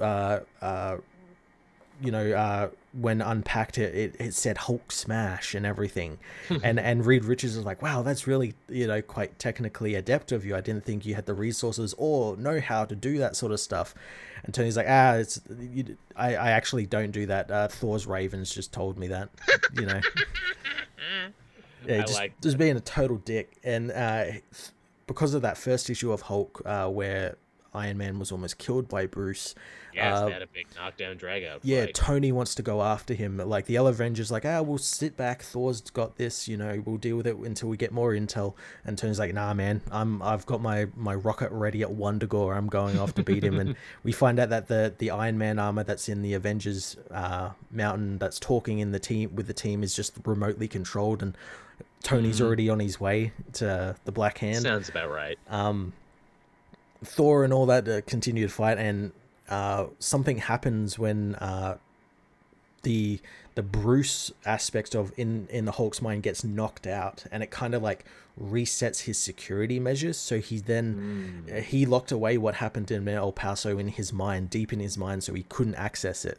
But because he got knocked out by Odin, he can access it now, and we find out that when he was in El Paso, he was at like a bar with bikers, and you think like the bikers would pick on him, but the bikers are like the nicest guys ever. Like one accidentally like knocks a drink over on Bruce, and he's like, "Oh, I'm so sorry," and Bruce, like, he doesn't really know what happened, but something happened where his rage infected everyone in the town and turned them into Hulks, because he came to El Paso to. The whole thing is there was a monster in El Paso that was apparently killing people at the border that were coming across the border. And he went there to try and deal with it, because he and Hulk, they fought the devil. They agreed, we're going to help save the world. So we're going to help save people. So he went there to find out what it was. And apparently there was no monster, or it's at least implied that he was the monster. And something happens to him where something takes over. It's probably the thing that was in Hulk issue 4, which is the Titan Hulk, which is have you read that issue yet? I have not. I need to catch up, but please tell me, because I'm all aboard. It's basically implied that the Titan Hulk is what if the Hulk had a Hulk. And because obviously Bruce is keeping the Hulk locked in the engine room, you keep that rage and anger and everything bottled up. What the fuck happens to it? And it looks like Doomsday. It like grows, grows like all these things, and like sucks energy out of people and everything. And I think it's kind of implied that's what happens to Bruce here, where like something dark takes over, his eyes go black, and he ends up ripping apart this entire town as Bruce Banner. And then he wakes up and everything's on fire, everyone's dead, and they're all blaming him for it. Yeah, they're all blaming him for it. And it's at that point he realized that like the fury of the Hulk and the rage can't be tamed or worked with. So he, instead of it using him, he decides he's going to use it. And that's where he developed like the Starship Hulk. Right. Okay. Maybe I need to catch up on this, because this does sound pretty fun. And it sounds like Cates is building on several ideas that he's planted across Thor and Hulk. Yes. And just as Odin is about to like sort of work out with Bruce of like how to deal with it and everything, fucking Iron Man shows up in his giant armor and it's looking to like kill the Hulk. Thinking the wrong thing. You don't know. We were working it out. Yeah. Okay, you sold me. I might have to check in on this now. It's really fucking cool, because it's building off all that stuff Al Ewing did, but like it's not retconning it or anything or resetting it. It's like just taking what was there and just building stuff on top of it. Right. Huh. Okay. Might be something there. I might have to look into it again. I didn't know I'd be getting into like a new crossover series and having to like cover double books and everything. But maybe when it's done, very short. This Banner of War. It's like I think there's 2 more issues of like Hulk and Thor left for it to finish. Right, because I know they had like an Alpha issue, and then Thor came out this week. Yeah, they had the Alpha, then Thor, then Hulk, and then Thor, and then I think that's it. Okay, well at least it is a little on the short side. That's pretty good. Yeah. Yeah. Huh. All right.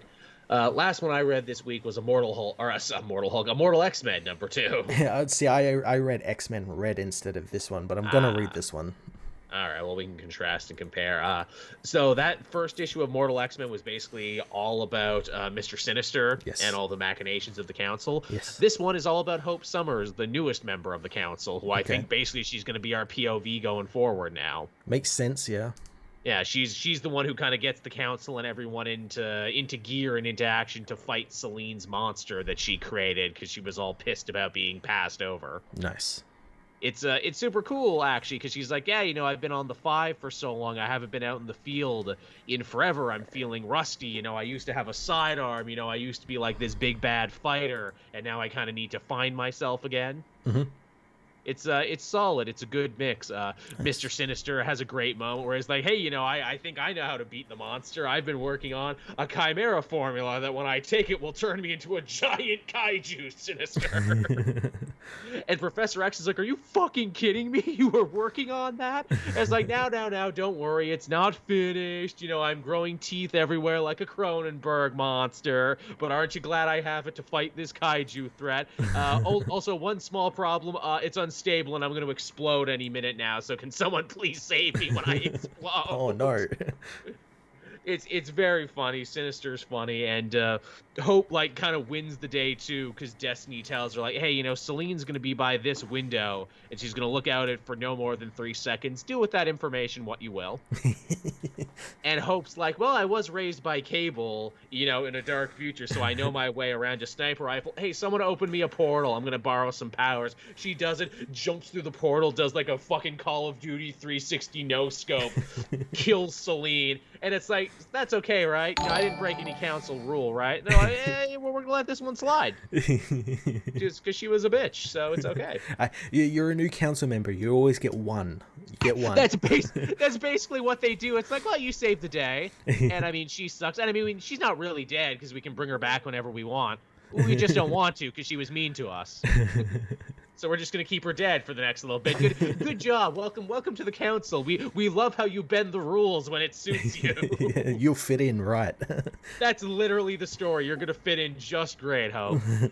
Blandman helping us out. Oh, yeah, another episode of Joel's speed run to becoming broke from Matt's comic recommendations. Basically, yeah, like I think I have a healthy number of comics, and then it's like, okay, I'll read this crossover shit. I was reading Thor anyway, but I fell behind because the big Odin funeral issue was like 60 pages. Yeah, it's pretty big, but it's worth it. It's a good book. It looks good, and it's like I'm gonna get to it eventually when I have time. Yeah. Yeah. Although then again, I'm like 2 behind now and a crossover. This is the sort of thing that makes me stop. Where I'm like, that's just a lot of work to catch up on. Yeah. Yeah. But yeah, so that was Immortal X-Men. It is very cool. Cool. I wonder where the Sinister stuff fits in with what we saw in X-Men 11, where he's Dr. Stasis, or a clone of him is Dr. Stasis. Yeah. Again, I'm assuming that's just like a clone that got away, where it's like, crap, what did I do with that one? I'm missing one. Yeah. Also, as another fan pointed out, apparently in another issue, Sinister made a point of saying like, I got rid of all the parts of me that's a eugenicist. Okay. So I could better fit in with Krakoa, and I'm like, is that the part of him that was like a weird eugenicist? Is that what Dr. Stasis is? Just all the eugenicist parts of Mr. Sinister? If so, that's actually pretty clever. That's pretty cool, yeah. That's a pretty clever idea, and also you built up to that over a long period of time. Yeah. So what was X-Men Red like? Oh, this was a good issue. This was a fucking good issue. So the first issue we saw, much like the Immortal, how it was like Sinister and now Hope. The first issue of that we saw Storm setting up the Brotherhood of Araco. This issue is Brand setting up the X-Men Red team. And it's mainly focused around Vulcan. Really? Yeah, because Vulcan's quite mentally ill at the moment. Sure is. He's like seeing Petra and Sway, who are dead, long dead. Yes. He's seeing yes, them. he was seeing them before, actually, Yes. too, so he's been fucked up for a while. Yeah, he's seeing them like in his head, and like Xavier and all that want to like tap into his mind to like help him and like kind of ride it, but he doesn't want any help, so he ends up leaving. He ends up kind of blowing up the summer house and leaving for, and that's how he wound up on Mars in that first issue, where he was like picking on Shi'ar diplomats in the diplomatic zone and everything. Yes. But Brand has gotten a hold of him. Is like, hey, you're like just the type of unstable mutant I like. Come and join Sword. And she introduces him to the X-Men Red team, which is just the Sword team. Yes. They're all like happy to, do what they need to do on Arakko, except for Manifold. And he's like, I don't know, why does Arakko need a Krakoan X-Men team? They have their own government, their own people. Yeah. They should look after themselves. It should be them who look after their home, not us. And he's also calling Brand out on her ship because she killed Henry Gyrich and took his place on Orchis. Oh, is Henry Gyrich dead? She blew him out of an airlock. Okay, yeah, because he was in everything for me. Yeah. He was making trouble for the Hulk. He was making trouble for the X-Men. Yeah, she blew him out of an airlock and took his place on Orchis. And he would have been saved by Manifold, but Brand actually... it's really quite genius, because in that final issue of Sword, she dropped the Sword Station on Australia, so Manifold had to rush to save his homeland, so he couldn't be available to save Henry. So she blew him out of the airlock while he was indisposed, so he died, and Manifold calls her on her shit about this, and she's like, I didn't kill him, he committed suicide, he blew himself out of an airlock, I didn't do anything, I just watched, so he ends up quitting the team and leaving.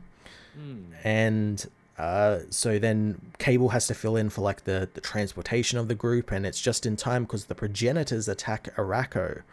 The progenitors, those big fucking weird monster scientists that the Inhumans fought a couple of times. Yeah, I was going to say, it's been a while since I've heard about that. Yeah, they've come to Arakko to like study people, which means killing people and taking their powers and shit. And the team respond to the threat, and Cable is killed almost immediately.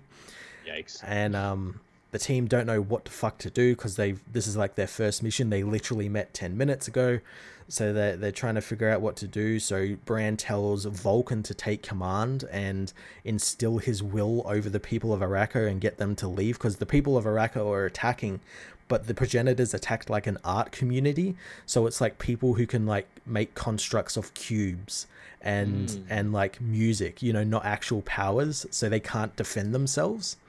Right. But they're Arakko, so they're Iraqi, so they think they can, and they don't like the Krakoans.